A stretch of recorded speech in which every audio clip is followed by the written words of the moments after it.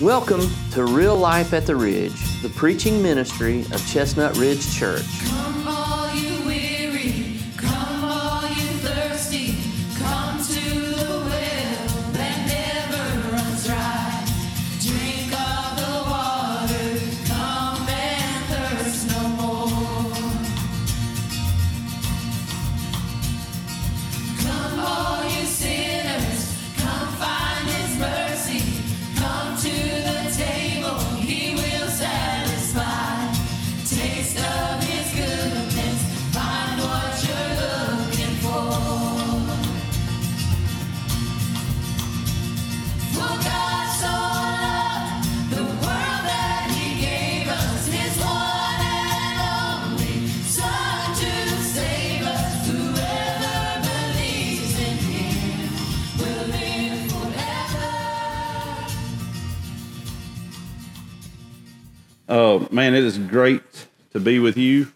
I'm going to get you to turn in your Bibles to, tell you what, we're going to go, let's go to 1 Corinthians chapter 10. Go to 1 Corinthians chapter 10 for a moment. We're going to look at a couple of other, maybe flip to them. I know we will flip to them, but I don't know how long we'll stay in any particular one. But I just want to talk a little bit more tonight about the title that we gave for Sunday morning.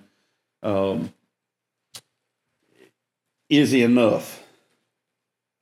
Talking about is Christ enough? And I want to continue that. This coming Sunday, we'll carry that thought. I'm excited about it. We'll carry that thought into a message coming off of this past Sunday. And I want to take tonight and just kind of gel some things together, give you a few things to think about, and we'll go from there. So let's do this right here. Let's just read verses 1 out of 1 Corinthians chapter 10 down to verse 14. So we'll read 14 verses out of 1 Corinthians 10, starting with verse 1. He says, "Moreover, brethren, I do not want you to be unaware that all of our fathers were under the cloud, all passed through the sea, all were baptized into Moses in the cloud and in the sea, all ate the same spiritual food, and all drank the same spiritual drink.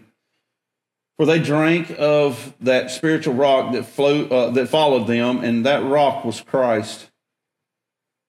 But with most of them, God was not well pleased, for their bodies were scattered in the wilderness. Now these things became our examples to the intent that we should not lust after evil things as they also lusted. And do not become idolaters as were some of them. As it is written, the people sat down and ate and drank and rose up to play. Nor let us commit sexual immorality as some of them did. And in one day 23,000 fell. Nor let us tempt Christ, as some of them also tempted, and were destroyed by serpents. Nor complain, as some of them, them also complained, and were destroyed by the destroyer.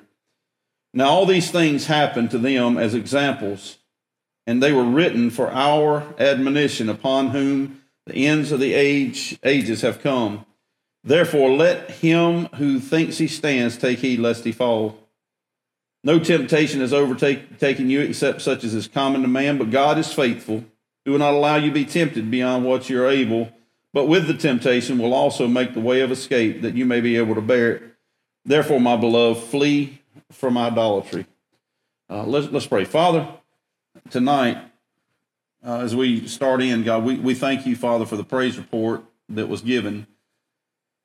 Somebody that was in desperate need, and they cried out to you, and you heard them. And you answered them. It's an encouragement to us to know, God, that you're still working. We thank you for your word. We thank you that tonight, God, as we look into this, if we look into it, that spirit and truth are going to be exalted. If that's what's going to happen, then, God, we're going to benefit from this. There are many other folks right now that are sick. Some have lost loved ones. In the last week in our community, and There are folks that are constantly getting positive tests for COVID, among other things. COVID's not the only problem that's going on right now. Cancer's still real. Dementia and Alzheimer's is still real. Don't hear much of nothing about it no more. But there are still people suffering with it. As a matter of fact, they're suffering in a new way because they don't have as many people around them loving on them and taking care of them as they used to. And God, separation and loneliness are real. And so these things that are real, God, we come to you just asking you to please visit your people. Hear the cries of your people, hear the prayers that are prayed, God, and would you please not only hear, but would you answer them? As we enter into the season that we're in, it seems a little different than it has before, but I think that we are living in a time, God, that you prepared us for with your word. Teach us what we need to know for this day and time. In Christ's name, amen. I don't know about you, but I have things that I struggle with still in my flesh. And I know that the things that I struggle with and the things that others struggle with, that is common for mankind. How many of you had to drive from Charlotte or to Charlotte today? Got a few hands? Yep. Is it possible that we don't want to know what you said in the car or what you thought while you was driving? You know, I would love to put some road signs up down on 85 from 485 all the way down to about McCaddenville. What's that? Yeah, I just want them on that where you get down to when it's narrowing down to the 3 lanes. I want to put some road signs up on that side over there near the middle part that says, you are not the most important person on the face of the planet. So if you get over here, I'm going to run you into the wall. You know, what do you think we sitting in line for? You know, and they're coming flying by and all this stuff. So, and that might be you that's doing that. If it is, I'm sorry. But that stuff infuriates you, does it not? And it causes you to have thoughts. What about when somebody just flat out does you personally wrong? I mean, they flat out, they did you wrong. I mean, they may have done some other people wrong, but they did you personally. They did you wrong. You believe in your heart without a shadow of a doubt, they did you wrong. What about temptation in other areas? You know, what if you're, still somebody that, I don't even know how to say that. Let's just say this, that you may have a problem with your eyes wandering, and it might be somebody dressed a little inappropriately. It might be something that you want. It might not be a person. It could be something else that you're lusting after. But you struggle with that. That stuff grabs your attention and it holds you. You're not the first person that's ever had that problem. What other kind of temptations are struggle? I think spending money in general, right? Or not spending money. Some people, you cause trouble in your life because you are so tight that you're that person that you won't turn loose of any money, and that causes problem. Or you might be the person that turns loose of it too easily, and that causes problems for yourself and for others. There's a lot of temptations in this world. There's a temptation every day, whether you're going to get out of bed or not. Some people may not have trouble with that. I'm not going to sit here and say that I jump up. I am finding that the older I get, I have no choice whether to get up or not. Can I get a witness? I have no, my decision is, do I get back in, or not? And it just depends on how I have eaten and drank the night before as to what it could be at 4 o'clock in the morning, or it could be at 5 or 5:30. But we have a temptation of whether or not we're going to enter into our day. So there are temptations everywhere. Here's a question for you. If Christ is everything, then is he enough in the moments of temptation? And is he enough throughout our daily life when it comes to that? Because you got to figure if what we're dealing with is sin, and we got to understand that. In other words, the temptation may not be sin, but it can lead to sin. You know, that it's a lust in our hearts, and then it conceives and brings forth this sin, but it starts with just the temptation. In other words, you don't have to cuss the person out on the road. You made a conscious choice, but it was first a temptation, right? And then it grows from that point, and then once you commit it, it is sin. But you didn't have to commit it. And so as we go through life, all of these things that we deal with, they're there. And the question is, do you have to give in to them? Because when we get into the Christian life and we start talking about truth and we start talking about whether God's enough, I think it poses this question. If he is enough, then do I have to live a lifestyle of sin? Or am I free from that? Because he says in John chapter 8, he told the Jews, he said, the reason that you're in bondage is because of sin. But if the Son makes you free, you shall be free indeed. In other words, you shall be free for sure. Completely and totally free. Now, I'm not sitting here saying that there is a sinless perfection in the Christian life, but let's just say this. We all know that we're so far from sinless perfection, if we'll just be honest, that if we were to follow after Christ and live for him, it would almost look like we were sinless compared to the way that we may live today. Now, you may be in a situation where you don't have a problem with sin or temptation in your life, and you've mastered all that. I think it's a daily walk. No matter how long you have been a Christian, I think it's something that we constantly have to work on each and every day. I see silver heads agreeing, and all people that are more senior in years than I am, and they've been walking with Christ probably longer than I've been alive. And if they're admitting that they still struggle, I think all of us would say, yes, we deal with these things. But the question is he enough?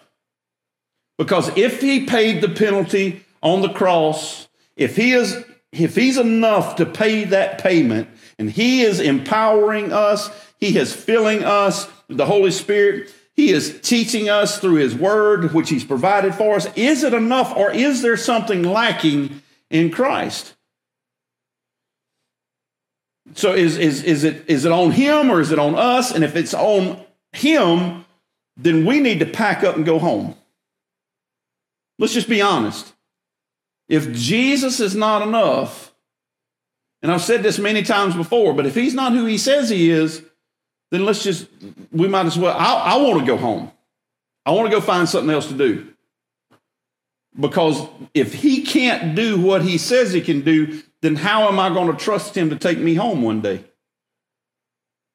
Because see, to me, this whole rapture thing and the, bodies in the grave deteriorating, sharks have eaten people, distribute them from here to China, all out in the ocean. I mean, if you bears, Appalachian Trail, who knows how many of them are spread out through the bushes. And we're saying that one day, when the trumpet sounds, that he is going to pull all this back together, and we're going to stand with him. That's pretty miraculous, isn't it? I mean, we're not every Christian body, every lost person's body that has died is not in a vault, in a grave somewhere. What about the cremations and all those things? He's going to put a body back together. We will stand before him. Literally stand before him. That's pretty incredible. And then there is going to be a new heaven, new earth. All the former things are going to be passed away and things are going to be made new. He's going to do all that stuff. And if he's enough to do all that, he's got to be enough to do this. He's got to be enough for today.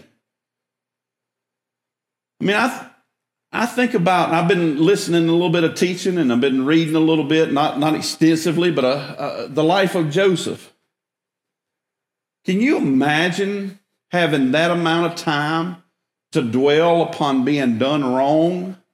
And the first thing that was done wrong to you led to another thing that was done wrong to you, and led to another thing that was done wrong to you. And every time it seemed God's blessing you, something else happens. But is that not life? I mean, I don't know about your life, it seems to be my life. Joseph is his dad favors him, and he has him a coat of many colors, the tunic. His brothers are jealous of him. They're out taking care of business for the dad. Joseph is sent out to go find them. Goes to the first place, not there. They send him on. He keeps traveling on. He finds them. They're eating lunch, or they're eating. And they take him and they strip his coat off of him and they throw him in a hole. There's no water in there. It's empty. They don't know what to do. And I love the idea in their mind. We don't want to do anything wrong to him, so we'll give him to somebody else and let them do something wrong to him because he is our brother. To me, that think about the process of the thoughts going on there. I don't know about you, but I'm just a people watcher. And even when I'm reading, I'm trying to visualize the thing that's going on. I mean, they have stripped him of his coat that their dad gave him. They threw him in a hole. He has no provisions. They're sitting up there eating. Man, I wonder, they're just, eating their sandwich or whatever it is they're eating. And I wonder, what can we do with him? He's down there, he got nothing to eat, nothing to drink. I mean, that's wrong in and of itself. But then they go, we don't want to bring harm, we don't want it on our hands, so let's just sell him. And there's some Midianite travelers that come along, and they sell him. They pull him up, said, sell him, and he's on his way. Wash their hands of him. They put blood on the coat, take it back to dad and said, man, he gone. He is gone. But he's not gone. And he is on his way to Egypt. And he gets sold to a man named Potiphar. He starts doing pretty good. God starts blessing him at Potiphar's house. But then Potiphar's wife looked on him. Ooh, he looks good. I want him. She tries to entice him. He won't have no part of it. He's back in trouble again. They put him in prison. There he is in prison. He meets a butler and a baker. While he's in prison, the captain of the guards, the favor of God they start seeing the favor of God on him. As a matter of fact, let me see if I can get us there. I love this particular part. The verse 23 of chapter 39 in Genesis says, the keeper of the prison did not look into anything that was under Joseph's authority because the Lord was with him, and whatever he did, the Lord made it prosper. So he's in prison. The captain of the guards is trusting him with stuff. The other two guys have dreams. He interprets them. The Pharaoh, he has this big party. He gets I think he kills the baker, and the butler is there, and Pharaoh's got a dream that he don't know the answer to what it means. He mentions that he met this young guy down in prison and he interprets dreams. So they sent for Joseph, brought him up, and the next thing you know, Joseph, they're wanting to store up grain in preparation for a famine. And Joseph heads this project up, and he does extremely well with it. The reason I think he does extremely well, obviously, is because God favored him. The famine comes, and all the people from all around start coming looking for their provisions. Can we get some help? Can we get some rations? Can we get some welfare? Can we get some, EBT card? Or can we get something to help? Because we're in a mess. And sure enough, here comes Joseph, his brothers. They don't even recognize him. They go through this whole sordid detail, and finally, they realize that this is Joseph. Can you imagine what would it be like to be in that position? How would you react to it? Would you have already dealt with your issues? But all these chain of events that have happened, it's constantly, you have been, your brothers betrayed you. They sold you off. They lied to your dad about you. He thinks you're dead. You finally start making your way up again, and then this hussy starts to make a move on you. You won't have no part of it, and then guess what? Because you wouldn't have no part of it, then you end up getting thrown in prison. You're in prison. Even after, and I can't remember the timetable. I didn't go through the whole timetable part of it. But even after you meet the butcher and the baker, it's 2 years go by after that. After I said the butcher, the baker and the butler. I'm sorry, Lord. Yeah, that R.C. Sproul, butcher, baker, and the candlestick maker got in my mind, but that's what he calls them. But the butcher, the baker, and the candlestick maker. Anyhow, but you got this. You got 2 years there before the fact that your favor with them comes around. And then here you go again, and you're on the way up again, and in your mind, you almost got to believe, well, what's going to happen next? And all of it started because of my brothers. If they had not done what they did, then I would have been at home with my parents. Can you imagine the thoughts that go on? And can you imagine, your thoughts? But at some point in time, you got it. Well, he gets to the place, and I want you to listen to these words again. We read them Sunday morning. I want you to listen to them again. His dad in verse 17 of chapter 15 says, "Thus you shall say to Joseph, I beg you, please forgive the trespass of your brothers." He sends word and their sin, for they did evil to you. Now please forgive the trespass of the servants of the God of your father. And Joseph wept when they spoke to him.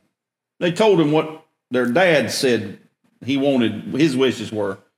Verse 18, then his brothers also went and fell down before his face, and they said, "Behold, we are your servants." And Joseph said to them, "Do not be afraid, for am I in the place of God?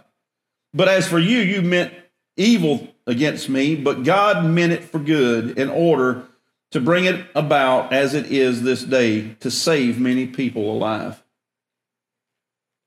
When you get into the depth of the maturity of the statement that Joseph makes there, that's incredible, is it not? He's not letting them off the hook. You meant this for evil. In other words, you intended it for evil. You worked evil in your heart, and it was, it wasn't just that you done something bad and it just happened to fall on me. No, you planned this. You did it to me. But then God meant it for good. Doesn't mean that God orchestrated their actions. It's not like they were trying to help the providence of God out, by doing this. But God worked in spite of the things that are happening. And it's almost as if Joseph has gotten to the place where he says, you know what? No matter what has come my way, God has always seen me through. And he's trusting God.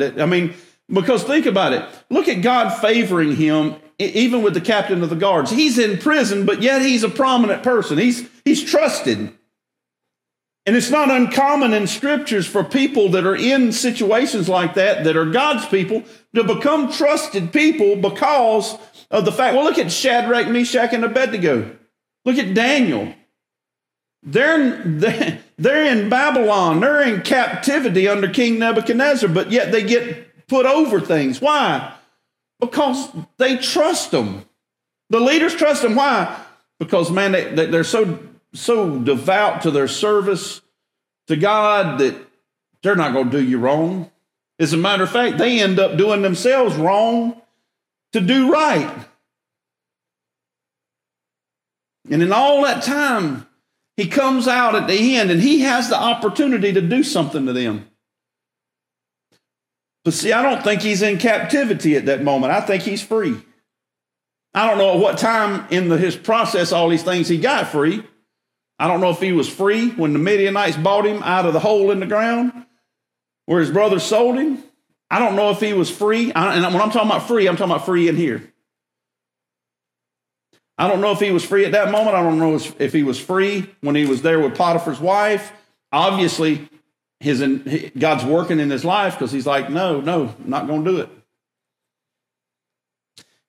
What I'm getting at is, in our own personal life, you and I, we make choices every single day.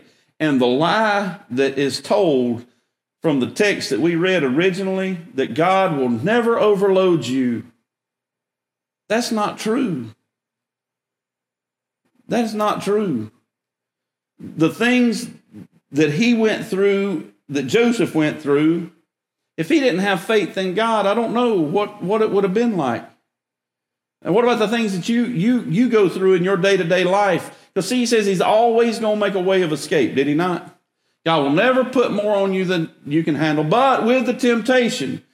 And see, we look at it so often, and I don't want to just play on that text and just because we've talked about it before, but I want to bring it back up because it has a lot to do with the question that is God enough? Is Christ enough? So if we get a load put on us, he never said, I won't put more on you than you can bear, period. He said, I will never put more on you than you can handle, but with the temptation, I will make a way of escape. There is always a way out. And I believe the way out is in Christ. I believe it is in the surrendered life that us surrendering our life to Christ, us surrendering that moment to Christ, that thought to Christ. The person cuts you off on the interstate, slam on brakes, flat spot you brand new tires. You know, decision time. I mean, it's crazy. The situations we get in. I'll never forget one time we were doing a boat trip to Charleston from Santee, and there's a guy that's he's in a boat. I'm going to say, pretend his boat's this big. A friend of mine is in his boat in front of him that's this big. And this guy is over there like cussing him out and fussing at him, saying that he's blocked him from getting in the waterway, all this kind of stuff. And I'm sitting there and I want to call him because his son's driving the boat and he's just in the boat. And afterwards I told him, I said, I know what you were thinking. You just run circles around him and drown the sucker, wouldn't you? That's what I probably would have wanted to do. It's like, where'd you go? Come on, brother, walk on out here. I'll meet you in the middle. We'll settle this thing. But you get in these situations. You get in situations to where you have to make a decision about like sexually immoral things. I agree with my pastor 100%. He said that he was at Missions Hospital one night, went to McDonald's in Asheville. The nice one, I think they got a player piano. I used to have a little piano in it and all. He said it was nobody there except for one other person and the workers. This decent-looking lady was sitting over there, and she moved a table closer to him. He's sitting there eating his cheeseburger, and she moved another table closer to him. Kept looking. He said, I got my cheeseburger and I left. He said, because I know this one thing. He said, since high school, I ain't never got no better looking. He said, stuff like that didn't happen in high school. He said, so something's up. Some logical thinking, but the truth of the matter is all of us have times. A lot of times it's when we're most vulnerable that we have to have, come to grips with a decision on things. And I don't trust me. I've told you this so many times. And I think if you trust you, you're putting your trust in man. I'm strong enough to handle it. No. Listen. Let's go back to 1 Corinthians. Listen to what God says. I don't know about y'all, but he probably knows more about us than we do. Would you give me a witness on that one? Yeah, he probably knows more about us than we do. But 1 Corinthians, not second, but 1 Corinthians chapter 10.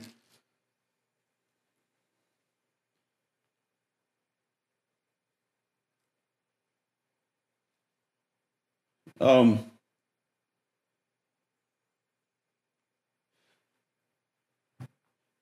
gonna go back up to verse 6. Now these things became our examples to the intent that we should not lust after evil things as they also lusted.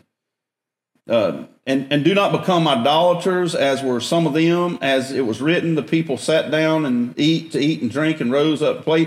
Nor let us commit sexual immorality as some of them did. And in one day 23,000 fell. Nor let us tempt Christ as some of them also tempted and were destroyed by serpents. Nor complain as some of them also complained and were destroyed by the destroyer. Now all these things happened to them as an example, and they're written for our admonition, upon whom the ends of the age have come. Therefore let him who thinks he stands, listen, take heed lest he fall. Trying to tell us that all these people before us, that we have this not, I won't call it a journal, we have the documentation of what happens in the life of people. That enough has happened. You've heard people say, enough people have died, something must change, right? Well, it's almost as if God's saying the same thing to us. Hey, look at what happened to them. That never happened to me. Well, what will it be with you? I'll never have a problem with sexual temptation. You may not. But that don't mean that you're perfect. You may not have a temptation with wanting to take a baseball bat and beat somebody's head in. You may not. I promise you other people do have a problem. They have that temptation. You may not have a problem with keeping your mouth closed. Some people do. You may not have a problem with whatever it is, with the temptation of money or whatever it is. But I promise you there's something. And if you'll study this book out, you'll find that if nothing else gets us, the lust of the flesh, the pride of life, and the lust of the eye, somewhere in that's going to get us. That's the original sins. Adam and Eve. Look, you see it? Don't you just want to tell this person off? I mean, honestly, that's all you got to do. Just take it. Look, this new shiny thing looks so good. Just take it. You know that you could do a whole lot better job of governing your life than God could. Why don't you just take it and go on with it? And he's saying, when you and I think, it's like, whoa, never happened to me, be careful. And this is God saying this to us through the hands of the Apostle Paul. But this is God saying this to us. Be careful. Take heed lest you fall. No temptation has overtaken you except such as is common to man. So in other words, every single one of us are on the same playing field. I don't care who we are. I don't care how good we think we are. I don't care how good other people think we are. And it doesn't matter how long you've been a Christian. It doesn't matter. any of us, you have seen people, I'm sure, fall after many, many years of serving the Lord. It just takes one thing. Isn't that so crazy? My ministry could be over with one thing. One thing. That's it. If it's the right thing, it's over. Isn't that crazy? No temptation is overtaking you except such as is common to man. But God is faithful. And see, that's the answer to the question, is it not? Is he enough? I've got this burden on my life, but I can push through it because God would never load me down with more than I can handle. That is not the context of the verse. And I'm sorry, I don't have it all broke down where I can explain it to you tonight. I'm just wanting to overview it. But still, when you break the context of it down, that is not what that verse says, because there's more there. But God's faithful, who will not allow you to be tempted beyond what you're able. But with the temptation will also make a way of escape. If you didn't need a way of escape, you wouldn't need a way of escape if the thing was not too much to bear. But he's got a way of escape there. And he's saying, all you got to do, if you take this, if you can't, if you need to, you escape and you glorify me. But see, that's not how we think, though. We think that our strength is seen by us making it happen, right? And I'm telling you right now, you are looking at the thickest skull when it comes to that right now. I mean, don't get me wrong. God is working and has been working for a long time. You know, but I often think about right now, because I hate talk when it comes to serious stuff. You know? And one of my favorite scenes is in the movie Tombstone. You're going to skin that smoke wagon, you're just going to stand there and bleed. Right? And I wonder in my life, I go, God, I don't want to be in that situation, but what if I was confronted today? How would I react? I'd want to believe that I would react in a certain way that would glorify God. But I don't want to be in that situation. I know this, though. I have to believe that God is able. I have to believe that. I have to believe that whatever my situation is, and here's the thing, though. I know he's able, so where does that leave me? Where am I at in that? Is he enough? And if he's enough, then why, or I guess a better question would be, should I fail or should I succeed for his glory? Or should he win through me? If he's enough. I don't know how exactly it relates, but something that's been on the back of my mind is Mary and Martha and Lazarus. You know, their brother is dead. Jesus is dilly-dallying around, if you want to call it that. He's taking his time. And when he finally gets there, it's like, Lord, you know what? Just forget. Don't open that up, please. Because surely the goodness that stinks has been 4 days now. Martha, don't worry. Lord, I know that he will live again in the resurrection. He says, Martha, I am the resurrection and the life. And he tells us that in Scripture, is he not? Though a man die, if he believe in me, he shall live. But he's not living at that moment. And I think so often we want to see gratification that fulfills us that moment. And so we fall to the temptation to vindicate ourselves or to defend ourselves. to feed a need that we have because we deserve to have this need filled in our life because we're good people and I've just been done wrong and I have had this withheld from me, or I have worked my tail off and I deserve this thing over here and all, instead of going, God, you know what? I believe you're enough. And in believing you're enough, I have to believe that your timing is enough. I have to believe that your timing is right. And think about Joseph. He didn't do anything to his brothers after they stuck him in the well.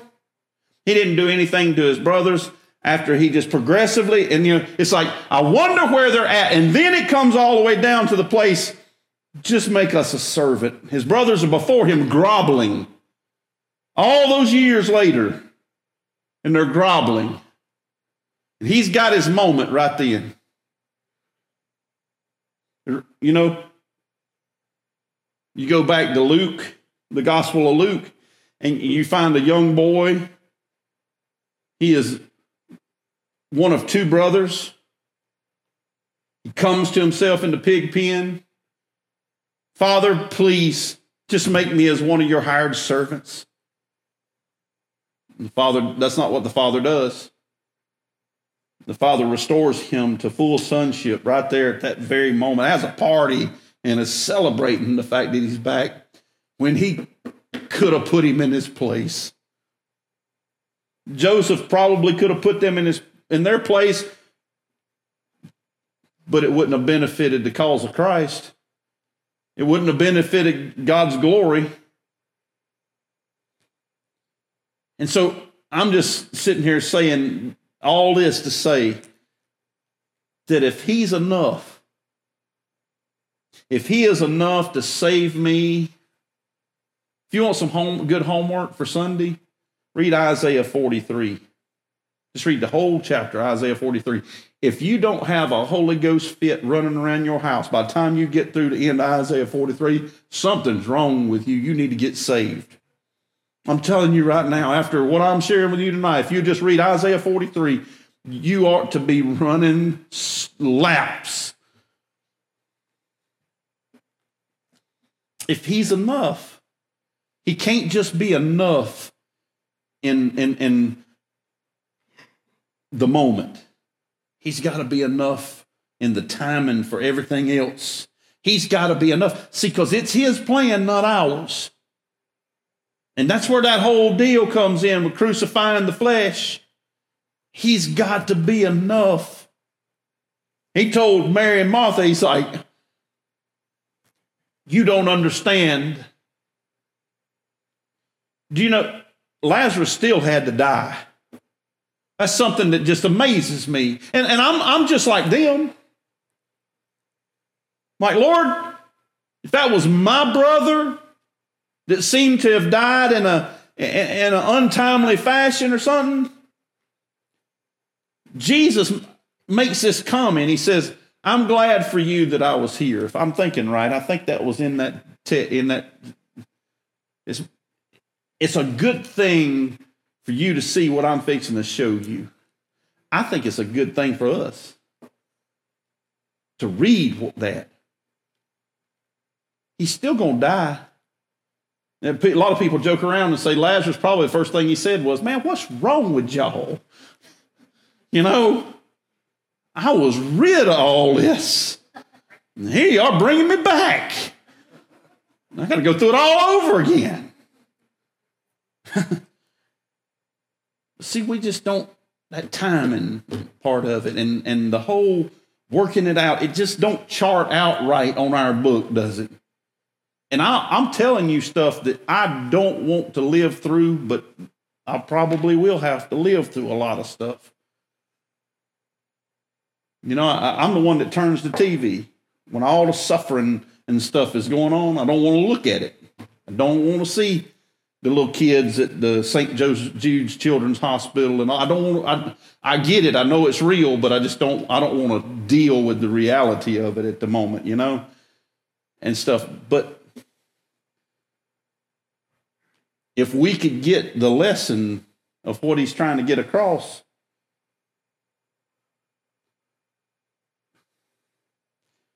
I think we would be a little more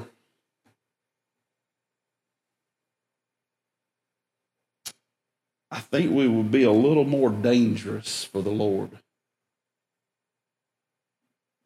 You with me?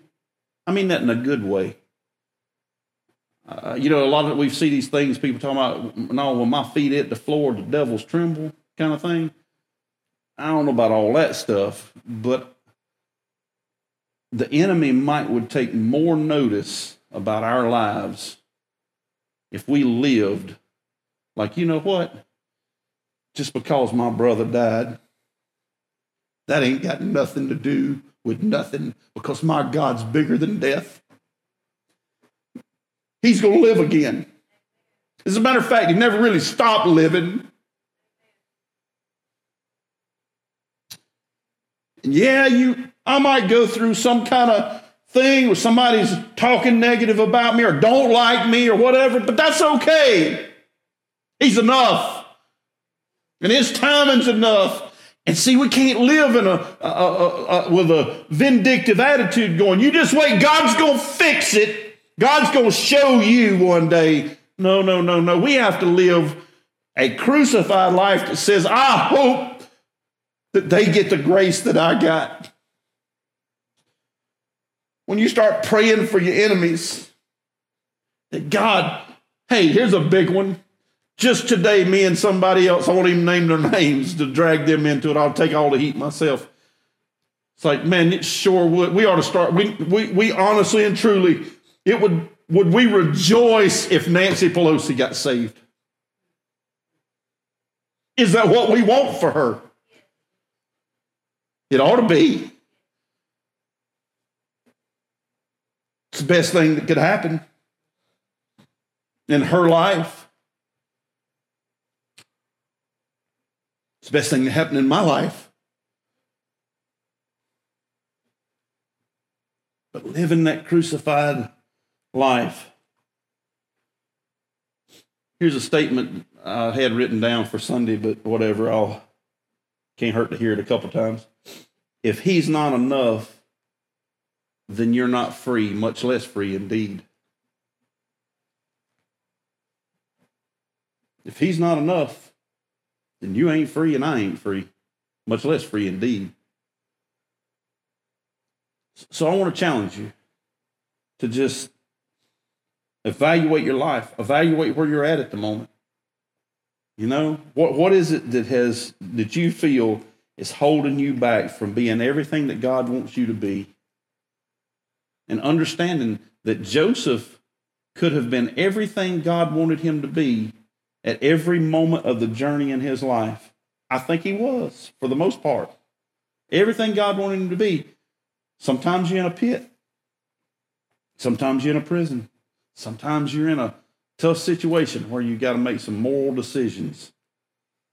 Sometimes God seems to be blessing you. Sometimes he seems to be stripping you. But all the while, God's working all things out to the good, to those who love him and are called to according to his purpose. And I believe that because I believe he's enough.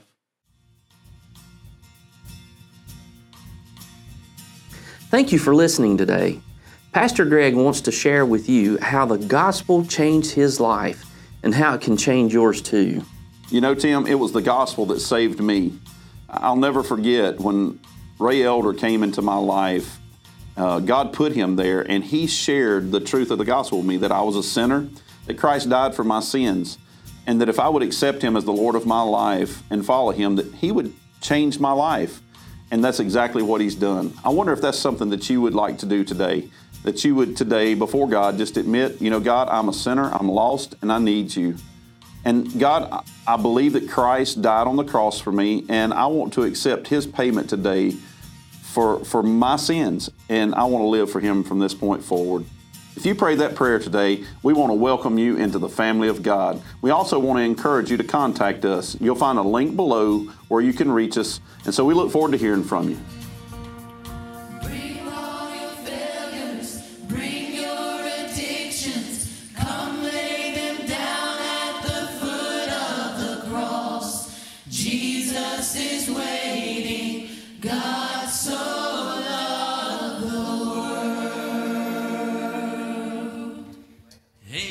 aren't you glad he loves you? He loved the world so much that he gave his son for us. Amen. God bless you guys.